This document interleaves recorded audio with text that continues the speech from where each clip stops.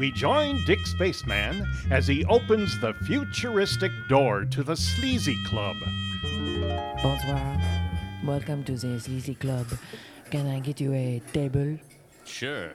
One with a good view of the entertainment, if you could. Absolument. We have a table very conveniently placed close to the stage and kept open for, how do you say, narrative purposes like this. Convenient for narrative?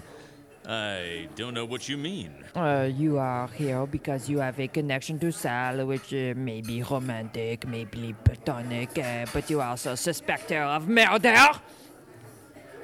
Am I right? Maybe they should call this place the Psychic Club. Oh, you would be surprised at how often we get stories like that. But that's what you get when you have a noir-themed cocktail lounge that hires femme fatales to sing for the house band. Anyway, voila, your table. Well, they were right about the positioning of the table. Perfect view of the stage and at a prime time. Your server will be here tout de suite. Thank you. It's pretty swanking for a sleazy club, but still there is an appropriate amount of sleaze. Just the kind of place I like.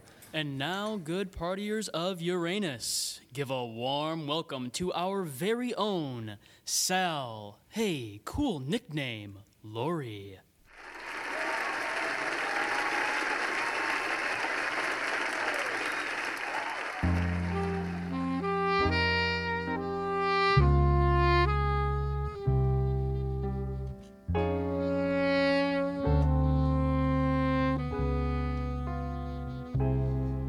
You used me like a toy.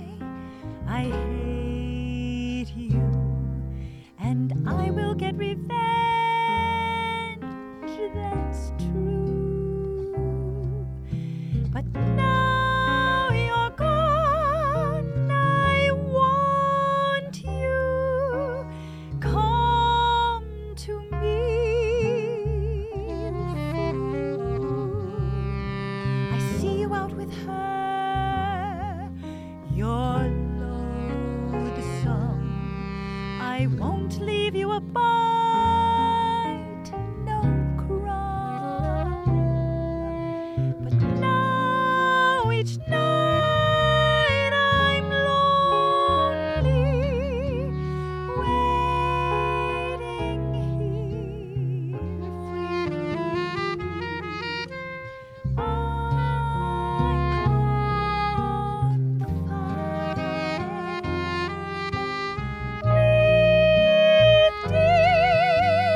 with desire. You've shattered every hope. I'm nothing. You've taken all my dreams apart. But if one day I see you, God am I adored. Those are some impressive pipes. She could sing the quills off a hedgehog, the rain from the clouds, the brandy out of a Wisconsinite. She's creating quite the romantic mood. I wonder how much they pay her.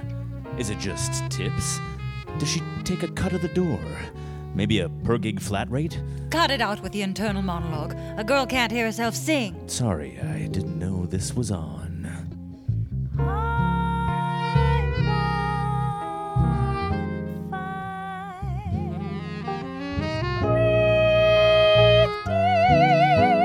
with desire. You've shattered every hope. I'm nothing. You've taken all my dreams apart.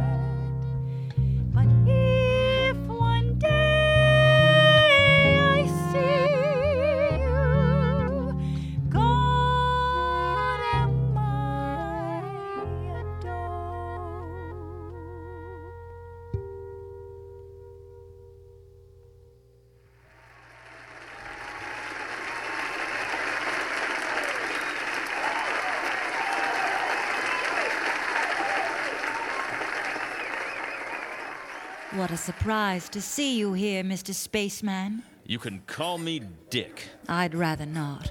Maybe Richard? Ricky? Sorry, I'm a dick, through and through. You always make things hard, don't you? It's a hazard of the job. Before you came to my office, where were you? Straight to it? Fine. Nowhere. I was at home, arranging my Beanie Babies. Into murder? Scenes? How could you be so cruel? I came to you for help. Or maybe you were trying to shift the blame, show the world how innocent you were. I could ask the same about you. Where were you before I came down? What, me? I was at a movie. What movie? It was Jurassic Galaxy 37. I still have the ticket stub. Oh?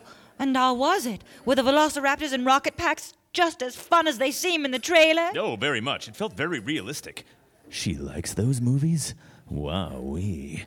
Anyway, we are off topic. You know how this works. I have to suspect everyone. Oh, fine. That's what I get for hiring such a talented PI.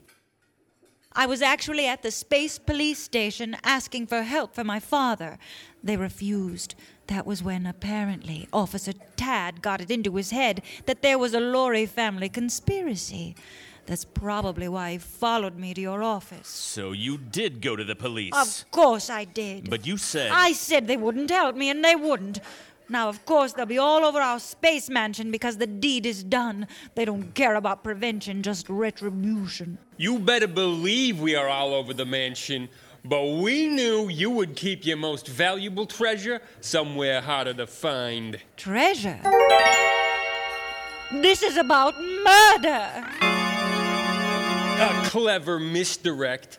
I know that you have recovered the only remaining Princess the Bear. Princess the Bear? The rarest of Beanie Babies.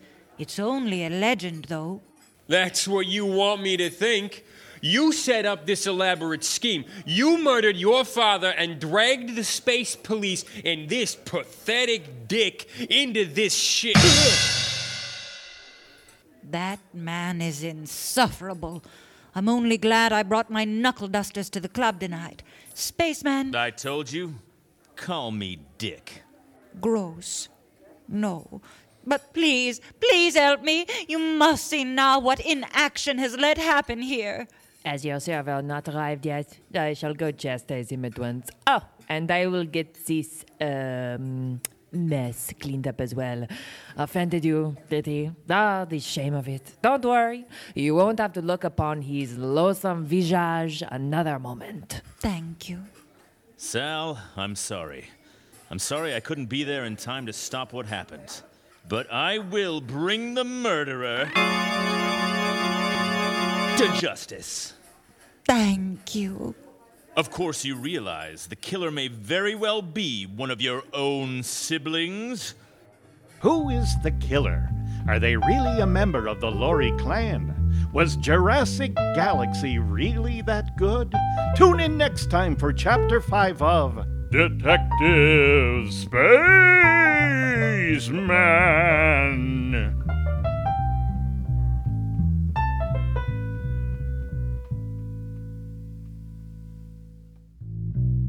Dick Spaceman was played by Andrew Wilkowski, Waiter by Becca Hart, Sal by Ann Michaels, MC by Lee Johnson, Officer Mason by Riley McNutt, and your announcer by John Gamoki.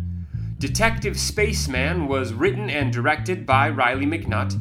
Music was written by Joan Griffith and Anita Ruth, with Anita Ruth on piano, Joan Griffith on bass and guitar, Zelda Younger on tenor saxophone, and Jeff Katz on trumpet. Sound engineering by Riley McNutt and Joan Griffith.